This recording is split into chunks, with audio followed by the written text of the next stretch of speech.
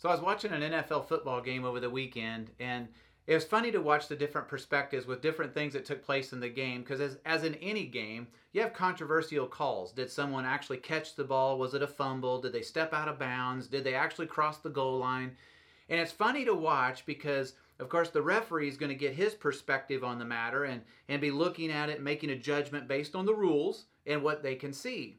But you also have two NFL teams that are standing on the sidelines looking at this huge jumbotron, and they're all watching the exact same thing, but they both teams come up with a different perspective. It has everything to do with what's in their heart, I believe, because obviously both teams want to win, so they interpret what's on the screen according to the desired outcome. Well, the referee is supposed to be the mediator of that and hopefully not be biased one way or another, but he definitely has a perspective on it as well. Well, I find it amazing that in the Bible we see Jesus with a perspective on things, but then even the disciples following with him might have had a different perspective when they see the same thing. And so here's what we're looking at in these next few weeks in our study of the Bible together is that we can see the field the same way that God sees it, because when he sees it, he tells us to look at the field. It's white already unto harvest. But the way God looks at it is not a piece of real estate, but as people. And he sees the field as ministry and people who need to hear the gospel, but we often see trouble, we see lostness, we see maybe difficult moments to engage, and we're not sure what even to do with all those things. And so our perspective may not be the same as Jesus. So the whole purpose of our study right now is that we might get our hearts tuned into God so that our eyes will see the same thing God sees. Now, a good example of this would be in the Apostle Paul's life. After having come to Christ and having done a lot of ministry, and as a missionary going from city to city and preaching the gospel, he obviously received a lot of pushback. He was someone who loved the Lord. As a matter of fact, that was what compelled him to continue to go forward. In 2 Corinthians chapter 5, he makes this statement in verse 14. He said, "It's for the love of Christ compels or constrains me." He said, that's what compels us to, because we judge that if one died for all, then all died, and he died for all. That those who live should no longer live for themselves, but for him who died for them and rose again. So here's his charge. Because of his heart for God, his love for God, it's what drove his feet in his ministry and his life to go in the direction it did. So even when opposition came and things were so difficult, and he was arrested and beaten and stoned and all these other issues that happened in his life, well, because of the love of God, when he saw lost people, he had to do something about that. He had to minister there. That is why, like when he went to Athens, he was waiting for his travel companions, Timothy and Silas, to show up. And so as a ministry team, they can do things the way they have been doing for a while. But when he got there, he saw the city wholly given unto idolatry. And as a result of seeing that, he went in and began immediately to preach in the marketplace and in the synagogues. But ministry needed to happen here because he saw lostness. He saw people without hope. He saw people that were worshiping false idols and had no peace in their life. There's no joy, no security of salvation in their life, and they're grasping for straws in every direction.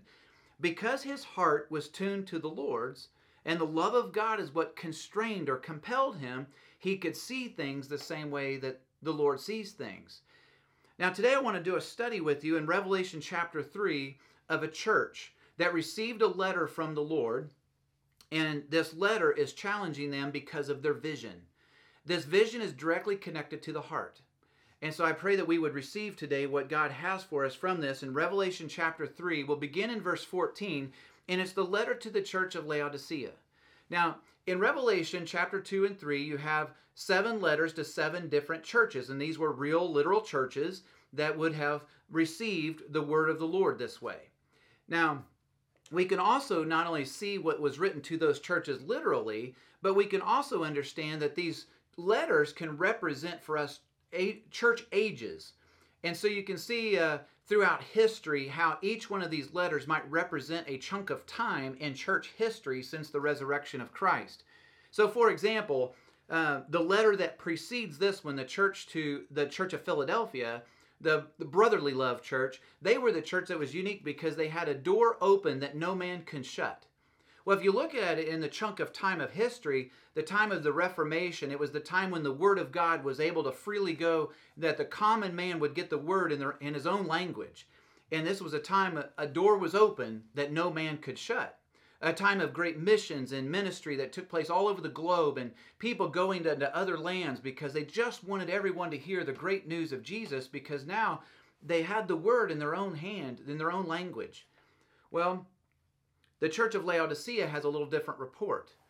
So you pick up from about maybe the late 1800s to where we are today, and you see what's happening in this church age throughout the lens of the Church of Laodicea. Revelation 3:14, to the angel of the church of the Laodiceans write, these things says the Amen, the faithful and true witness, the beginning of the creation of God. Now, I find it interesting that the Church of Laodicea means civil rights, or rights of the people. And so the Church of Laodicea is very focused on everyone's rights, and we might even say human rights, so it doesn't matter whether you're looking through the lens of North American church or the global church. This is a focus that everyone seems to have, is on people's rights. The rights will sometimes take precedence up over the top of the Word of God, because often we would rather make sure someone's rights are not being violated than whether or not they'll spend eternity with Jesus in heaven. And so here's what happens. Jesus uses very strategic names to help the church see his perspective. He is the Amen. He is the Amen, which is the promises of God in him are yes, and in him amen. It's literally a name for God to call him the Amen, because he is the promise fulfilled. He is the true. He is the righteous. And you would say the so be it. The promise of God, yes. That is the way it's described. So even this concept of a amen or a women, it doesn't even make sense in light of the meaning of the word, because it means literally so be it, or truth, as to say of the truth of God. He also described himself as the faithful and true witness, in contrast to the compromising church of Laodicea. But he also calls himself the beginning of the creation of God, the sovereign creator, who, when in light of the church of Laodicea that's consumed with wanting to make sure they're comfortable and things are convenient, well, the sovereign God often allows us to experience things in our lives that are very difficult. And so the Laodicean church throws their hands up and says, oh, well, if it's bad, it must not be from God. And God, a good God, would never allow people to suffer. And so the Laodicean church is very apt to charge God with wrongdoing, because he might allow Christian people to suffer in this world. And so I want to take a look here for a moment of what is the word, the counsel that Jesus is going to give here, or his perspective. He said in verse 15, I know your works, that you're neither cold nor hot. I could wish you were cold or hot. So then because you are lukewarm and neither cold nor hot, I'll vomit you out of my mouth.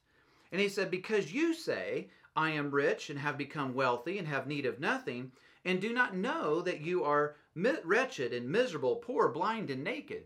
So you get two different perspectives. The church of Laodicea, consumed with their rights, the rights of the people, they're the church that is consumed with wanting to be comfortable. They want to be, everything must be convenient. It needs to be culturally sensitive. There's aspects of compromise that are always taking place. And so when you watch this play out in church, what does this actually become? It becomes the consumer-driven church. The comforts that we must always have when we come into a place of, it's got to sound a certain way, it's got to smell a certain way, it's got to be comfortable a certain way, and it needs to be close enough to my home that I can get there very quickly. 12 minutes one way or another is going to make or break me in my life of whether I can follow this or not. We are a consumer-driven ministry, our church, and ministries that often come out of this because we want everyone to be comfortable and to really just enjoy the experience, because we are an experience-driven culture. The experiences of life that I've had that have allowed me to go other places in the world that gives me a different perspective on this is, when you go to a place where people don't have access to the Word, don't have access to the amount of information of the Bible that we have here, and people that just want someone to come and teach them how to study the Bible or how to articulate a particular area of the Word. And I've been places where men literally traveled by bus, by train, by foot, by donkey, by motorcycle for 20 and 30 hours just to come to a place where there would be someone there that would teach them the Word of God and how to study the Word of God so they can be more effective in going back to their churches and proclaiming the full counsel of the Word of God. And these guys show up and their clothes are often tattered, their shoes are wore out, they're hungry, not worried the least bit about food, they're not worried a little bit about what they look like or how they got there or how they're going to get home again. None of that makes a dime's worth of difference because the one thing they want is they want the Word of God. And they're willing to do whatever it takes to get it. Well, that's not the Laodicean church, because if it's even slightly inconvenient, well, that must not be of God, and I'm not going to go there. I'm not going to do that. When we measure out these days about whether or not we're willing to go to the uttermost to go proclaim the gospel, which we have been commissioned by Jesus to do, with all power from heaven and earth, all authority given through Christ, now what happens? We measure on, is it safe enough? Is the water clean enough? What will I eat when I get there? How well will I sleep? And what time will I get home? And we're going to measure it by the experience of whether we'll ever really engage it or not really looking through the lens that, well, there's thousands or even millions of people who live there that live like this every single day, but we won't. We won't even want to do that for 2 weeks. Why is that? Because the Laodicean church has the right, believing by right that we have the right to be comfortable. We have the right to convenience.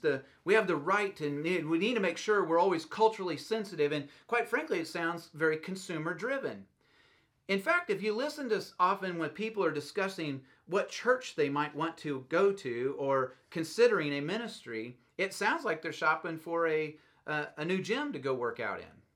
They're interested in the environment, the temperature, the music, the training, and obviously all of the equipment and all the accessories and all the programs that might be available for me and my kids and the rest of my family.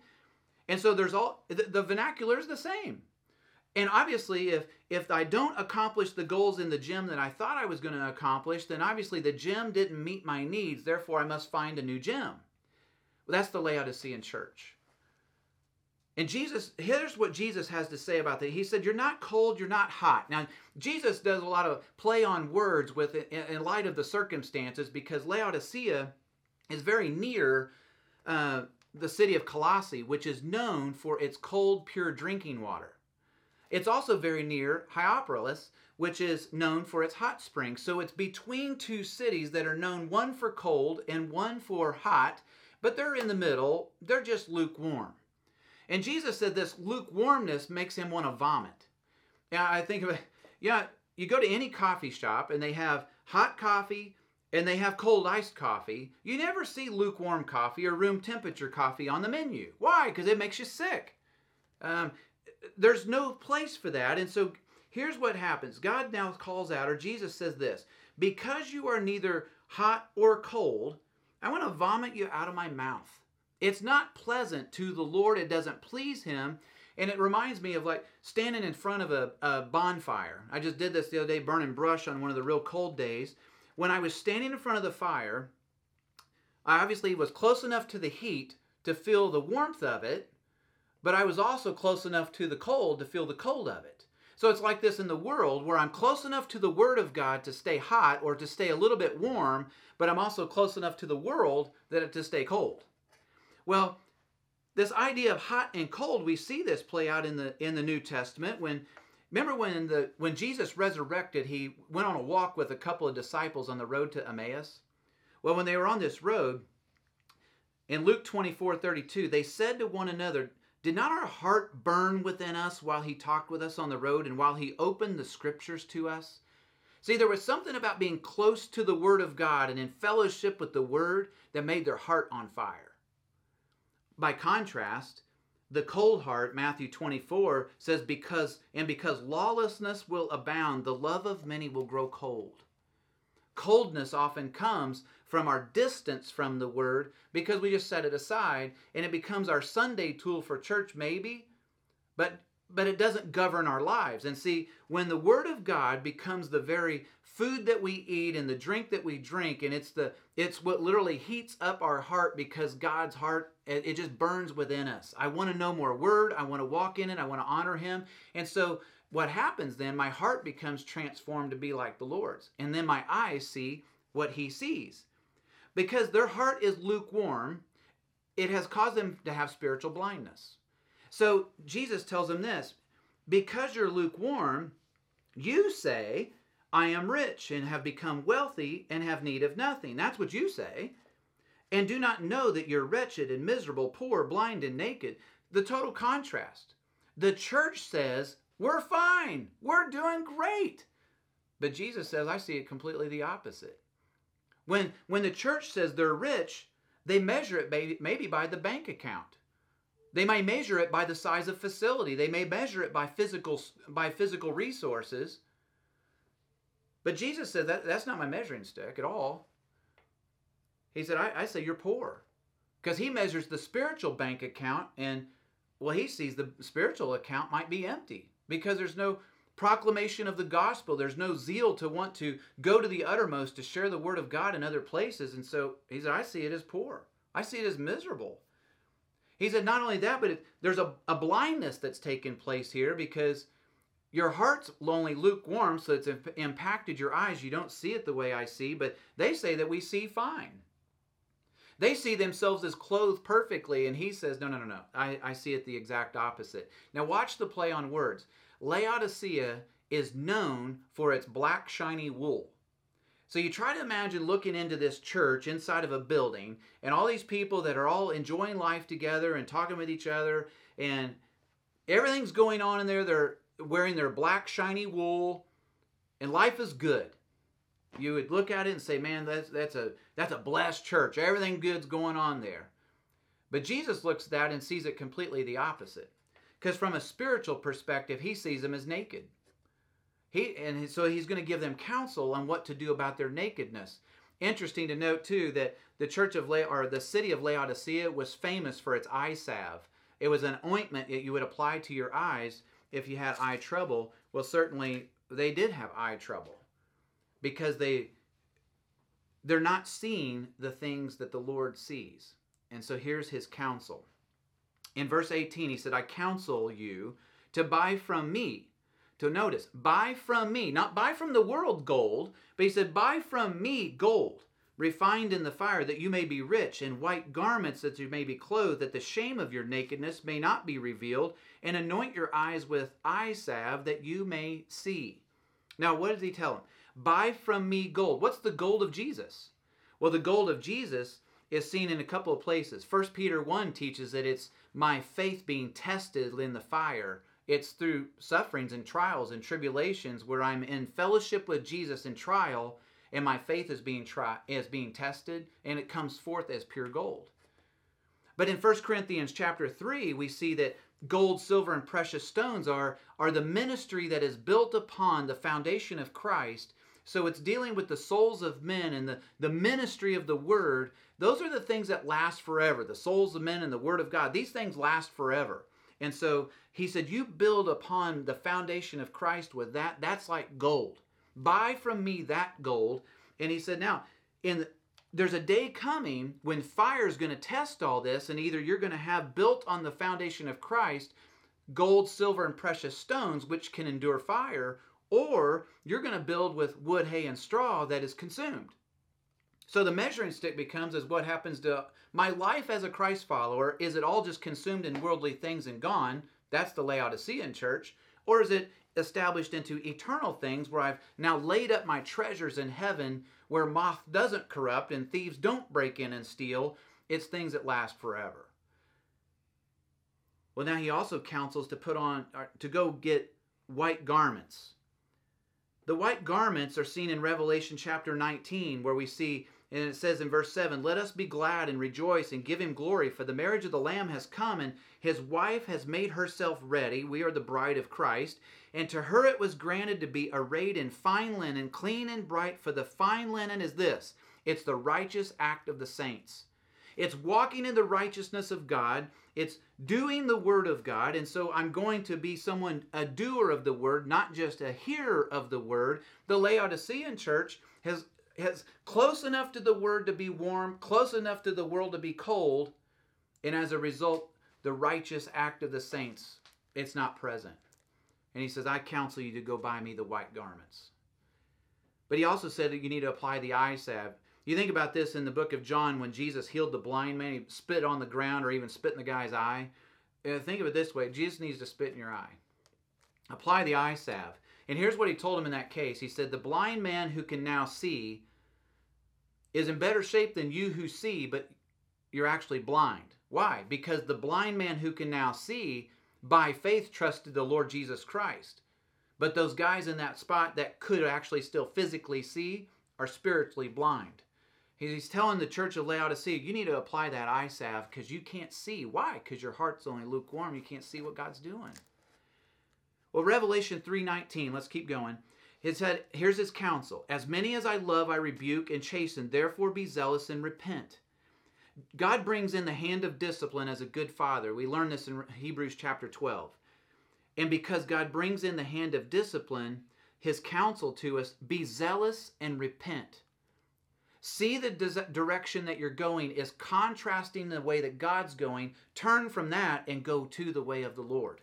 That is what repentance is. It's a brokenness. It's the contrite spirit. It's, Lord, I have consumed my life with things. I have consumed my time with comforts, with carefulness, with convenience. And it drives my thought processes, and I have become a consumer Christian. Lord, I am sorry. I confess that before you. Lord, I want to walk in your ways, and I want to do whatever you tell me to do obediently with all my heart. That's what repentance might look like in light of Revelation 3:19. But here's the invitation from Jesus. The invitation is, behold, in verse 20, I stand at the door and knock, and if anyone hears my voice and opens the door, I will come into him and dine with him, and him with me. Now, this verse is often used as one to maybe preach the gospel, that someone might open the door of their heart to Christ, but the context is not for that. The context is as to the church of Laodicea, where Jesus is on the outside of the church, and the church is inside doing whatever it is they do, and Jesus is just knocking at the door. And his counsel is this, open, if anyone, it's not that the whole church is going to open the door, probably not, because they're too busy solving all their dilemmas and how they're going to spend the money for this and how we're going to decorate for that, and they can't come up with a solution for that, and so the guy knocking at the door is just making a lot of noise and there's a lot of racket. Hush that.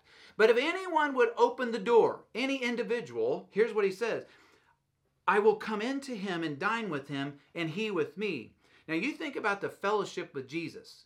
Jesus is wanting to come in and sit down and abide and have genuine fellowship with you. Well, what does the fellowship of Christ look like? Well, we see the fellowship of the Lord is in suffering. And Paul, matter of fact, said that. He said, this is what is one thing he desired. I want to know the Lord Jesus Christ so well, I even want to fellowship with him in his sufferings. It's to fellowship with him in his mission, to be laborers together in his field. So where he leads, I go. And the power of all authority is given to him in heaven and in earth. So wherever he leads, well, that's where I want to go. It's fellowshipping with God in his word, that I would drink in his truth and walk and align my life to match the written word of God. It's fellowshipping with him in prayer, that I would be sensitive to the things that he's doing, that I would hear, that my eye would be trained, my heart would be trained to be like God's. And he says then, to him who overcomes, well, I will grant him to sit with me on my throne, and as I have also overcome and sat down with my Father on his throne. Well, who's the overcomer? Well, the overcomer is this. In 1 John 5 said, for whatever is born of God overcomes the world. And this is the victory that has overcome the world, our faith. The entire appeal of Jesus to the church of Laodicea is this. Walk by faith and not by sight. Because right now, what they do is what they can see physically. And they absorb how things are going to make me feel is most important, and I want to make sure everyone else feels well at the same time. Well, we may make everyone feel well, and I might feel well, but it may not change anyone's eternal destiny. These are things that have really shaped and impacted my heart as God has allowed me to be a lot of different places on this planet, that to do ministry with people, sometimes meeting a physical felt need is critical. To be able to communicate the gospel, sometimes it might be necessary to create goodwill by doing a good work so that I might be able to share the good news. That's true. But I have learned, and I have done this, where I created the goodwill by doing a good work, but without the good news, I had to get back from it and realize, if someone just has all the food and all the drink and the clothes and a better place to live than they had before, but they don't have Jesus, I really haven't improved their circumstance other than to make them like me. Comfortable, more convenient, and more of a consumer than they were before. And Jesus' last counsel is this: he who has an ear, let him hear what the Spirit says to the churches. It's a matter of, will we open our heart, will we open our ears to hear what Jesus, the power of the Spirit right here now, is saying to the church? Are you someone today that Jesus is knocking on the outside and you're the one that's going to open the door and say, Lord, I don't care what everybody else is doing. I don't care what every other church is doing. None of that makes any difference to me. I want to fellowship with you. I want to dine with you. I want to do life with you. I want to fellowship with you. Lord, I just want you. And maybe that's the invitation that Christ has made, that you're receiving that. May the church open its ears. May this, as the Spirit of God is speaking today, that we would open our ears to that. The counsel to the church of Laodicea, his first counsel was beginning with repentance. It's acknowledging that, Lord, I have become consumed with the things of this world. I pursue comforts, conveniences. I've become a consumer Christian. And instead of my focus being on, Lord, how can I please you today? The focus becomes, how can I please me? And if it also can please you, then that's okay. And God says, you know what, that really makes me sick. Because as we go back to what Paul said in the beginning, where his heart was, as he said this, and he died for all, that those who live should no longer live for themselves, but for him who died for them and rose again. And so the charge to Christ followers today is to live for him who died for you. And maybe today your perspective might shift, asking God to warm up your heart, that the Word of God would burn within you, that your eye could see, and that our perspective would be the same as Jesus, so that when I see things, I see it the way he sees it. And so, every day we're all watching news and a lot of things happening, going on in this world. We're watching what happens when lost people do what lost people will do. When this is it, if this is all you have to look forward to, is whatever happens in this chunk of years of life, this is it, then you've got to make the best of what you've got for these years. But if you're looking forward to eternity, you have everything to live for the glory of God. And so here's what happens. My eye sees, and instead of taking sides over certain matters, instead of doing that, my side might be a perspective of the Lord's side, that, boy, there's a great display of lostness. And as a Christ follower, I see a place where the gospel needs to prevail, and that needs to become my priority. May the Lord bless you, and you have a great week serving him in his kingdom. And I pray he warms up your heart this week, that it burns within you with the word.